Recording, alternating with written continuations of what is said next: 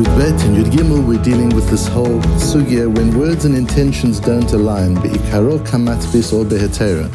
So I introduced you yesterday to Rami Bar Chama, who starts this whole sugya on Daf Yud Aleph Amud Bet already, at the bottom of Daf Yud Aleph Amud Bet, with his fascinating, Yud Aleph Amud Bet, with his fascinating question, where he asks, Boy Rami Bar Chama, Harei alai kebasar zivchei shlamim la'achar zrikat damim. So we need a little bit of background here.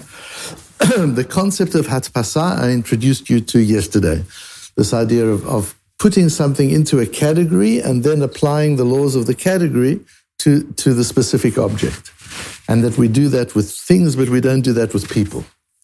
So today Rami Bar Chama is talking about zivchei shlomim la'achar zrikat damim. A shlomim is a korban, a sacrifice that a person brings in the Beis Hamikdash, but it's a sacrifice which he's allowed to eat.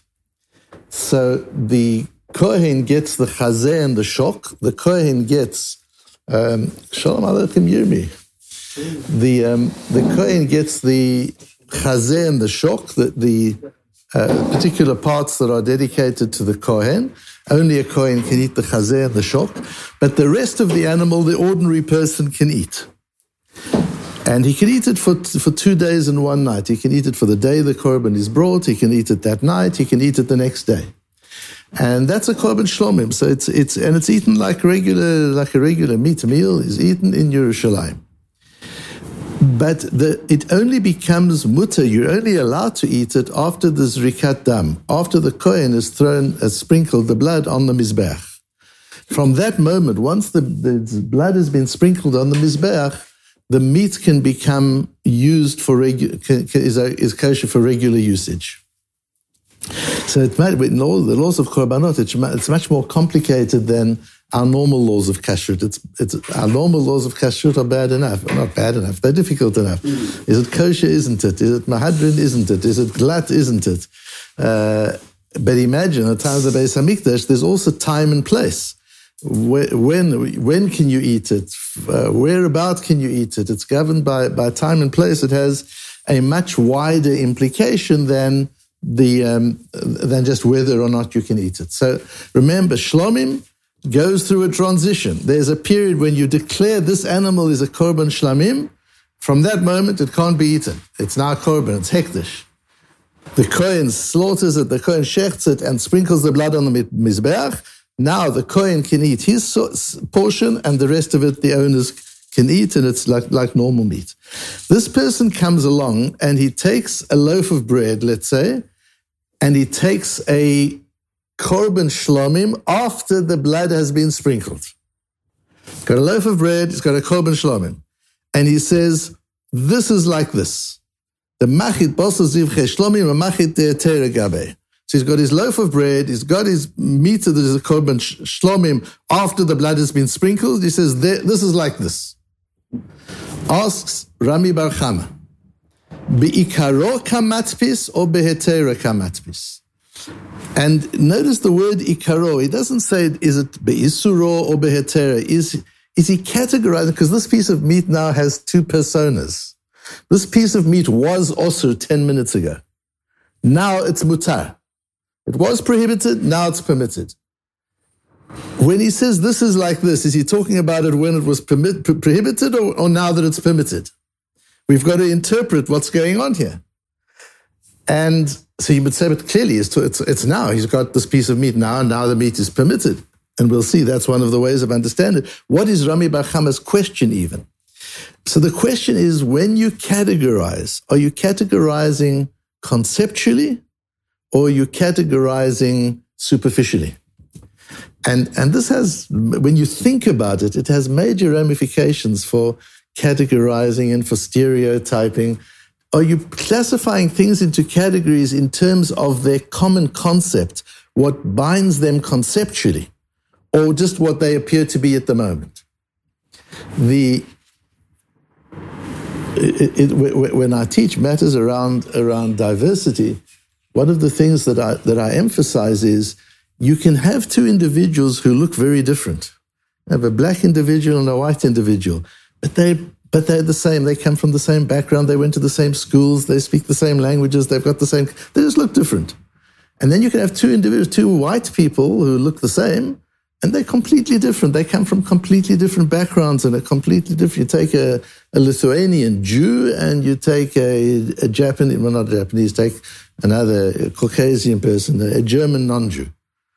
And you categorize them together because they look the same. So when you categorize, be'ikaro kamatpis, is this man saying this piece of bread is like the concept I'm holding in my hand? The concept is korban. Korban is asur. So I'm making a neder on this piece of bread. Or am I saying, no, this is a piece of meat that anybody can eat now. That's what it is. It's a piece of meat. I'm not worried about its concept. It's a piece of meat. And I'm saying this bread is like this piece of meat. Well, then you've said nothing. So that's the fascinating question of Rami Bar Chama. If we learn it a little bit more deeply, and we saw from yesterday who Rami Bar Chama is and how he thinks, that he's thinking much deeper in Bikaro. Are you going after the concept, the initial concept, or are you going after what's in front of your eyes? The Gemara doesn't get to a conclusion on Rami Bar Chama's case. That we've got these several dapim where the Gemara goes backwards and forwards trying to prove, and it doesn't resolve it. It actually doesn't answer the question of Rami Bar Chama. It says the Rambam, Haya lefanav basar kodesh afilu haya basar shlami b'achaz rikat damim. If he's got shlomim after the blood has been thrown, shu mutar lezarim, it now can be eaten by anyone. Va'amar harei alai kevasar zeh harei elu asurim. The Rambam paskins, he's referring to the ikar. He's going after the initial idea. Shelo hitpis ela biikaro shehaya asur. What he means is this piece of meat which started off as a korban. What is this in essence? This isn't just a piece of meat from the butcher. This is a korban shlomim. And what is a korban shlomim in its essence? It's also, you need zrikas dam to make it permitted to an ordinary person, but in essence, it's kodesh. And in the same way as this in essence is kodesh, I'm transferring the kodesh, as we discussed yesterday and in the first shir of Nedorim, I'm transferring the kodesh from this object, the meat, to the loaf of bread in this case. That's how the Rambam learns it. And it's interesting that the Rambam's approach altogether, you can see it from the way he classifies things, because that's what we're dealing with. We're dealing with categorization in these sugyas. So the Shulchan Aruch, for example, what's the order of the Shulchan Aruch? You get up in the morning, you wash your hands, you say your brachas, you daven, you eat, you bench, you say, and so the Shulchan Aruch goes according to the world as you see it. The Rambam is conceptual.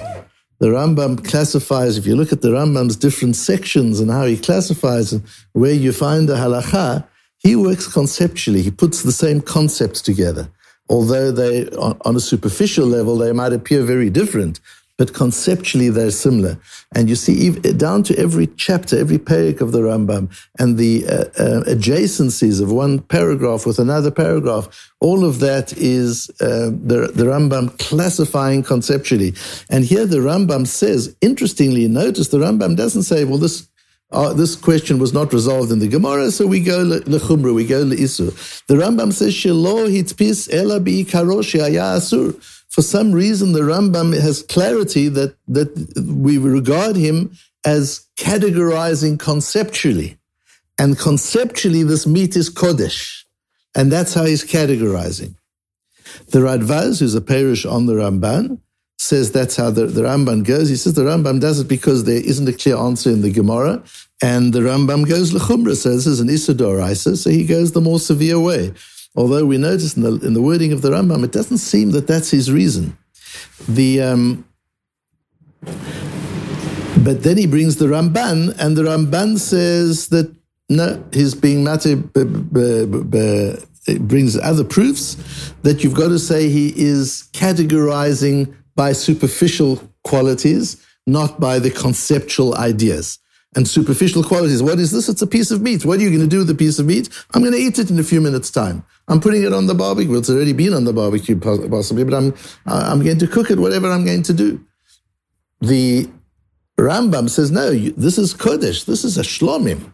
The Radvaz says, the Ramban says, no, the way we take it is that we go after the heter. And the Ran on our daf, on daf Yud Gimel, Paskins also like the Ramban.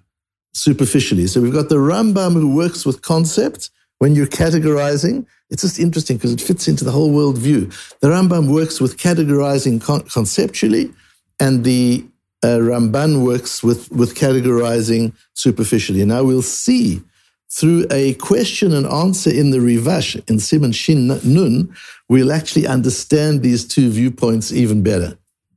So the Rivash, very important Rishon, 14th century, born in Barcelona, was a Rav in Valencia. During the time of the Spanish Inquisition, the expulsion, he goes to Algeria, and he's a Rav there for many years. He has a very difficult life. He's chased away from place to place. He runs away from machlokas, but he lives to an old age, and he writes these amazing tshuvot that we have today. And they not only clarify halachic issues, they clarify Gemaras as well. He's a Talmud of the Ran, so he's important. He comes towards the end of the period of the Rishonim, so he has access to all the world of the Ramban and the Ran and the Rashbo and the Ritvo. He's got all of that material, and he leaves us this unbelievable work of the Shuvot HaRivash. And he says, he's asked the question, bringing the case of Rami Bar Chama. And in the third line there, where I quoted, and you, in asking me, you don't understand Rami Bar Chama's question even.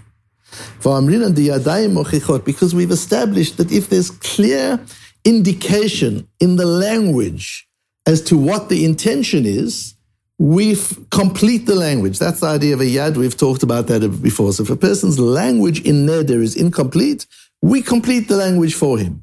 In this case, he's taking a loaf of bread and he's saying, this is like this, and he's got a shlamim in the other hand. Clearly he's making a neder. He wants to make the bread asur. Otherwise, why would he say, this kosher piece of bread is like this kosher piece of meat. I can eat this meat, I can eat this bread, so why are you saying anything? Clearly his intention is to forbid the bread. How would you forbid the bread? By categorizing the meat as a korban. So you can see from his intention that he must want to categorize it as a korban, is the question to the Rivash. And that's the one side of Rami Bar Chama's question. That if you look at the whole thing, clearly the man is intending to make this asur. Says the Rivash at the end, it's quite a long tshuva, but at the end he says that at the end of the day, כיוון שהוא מדפיס עתה בשעת זריקה שהוא מותר ואומר זה כזה, אין במשמעות לשונו אלא למה שהוא עתה. What is going on? The fact is the meat he's holding in his hand is after Zrikat Hadam. So the meat he's holding in his hand is kosher for eating. And he says, this is like this. And you want to say, but his intention must be on something else. But look what he said. He said, this is like this. It's very clear. And this is kosher, so that is kosher. Why are we getting all wrapped up in what his intention is? Ve'ein lelech achar kavanato levad. And you can't, in the Darim, you can't go after a person's intention only. You've also got to take care of what he says. If what he says is ambiguous, I can use intention to clarify. But what he said is not ambiguous. He said this is like this. There's no ambiguity in that. So I don't go to intention when the wording is unambiguous. Because in the Darim, we need what you say and what you believe to be aligned. Yes, it's true that his intention was to categorize this loaf of bread as a korban. But that's not what he did, and that's not what he said.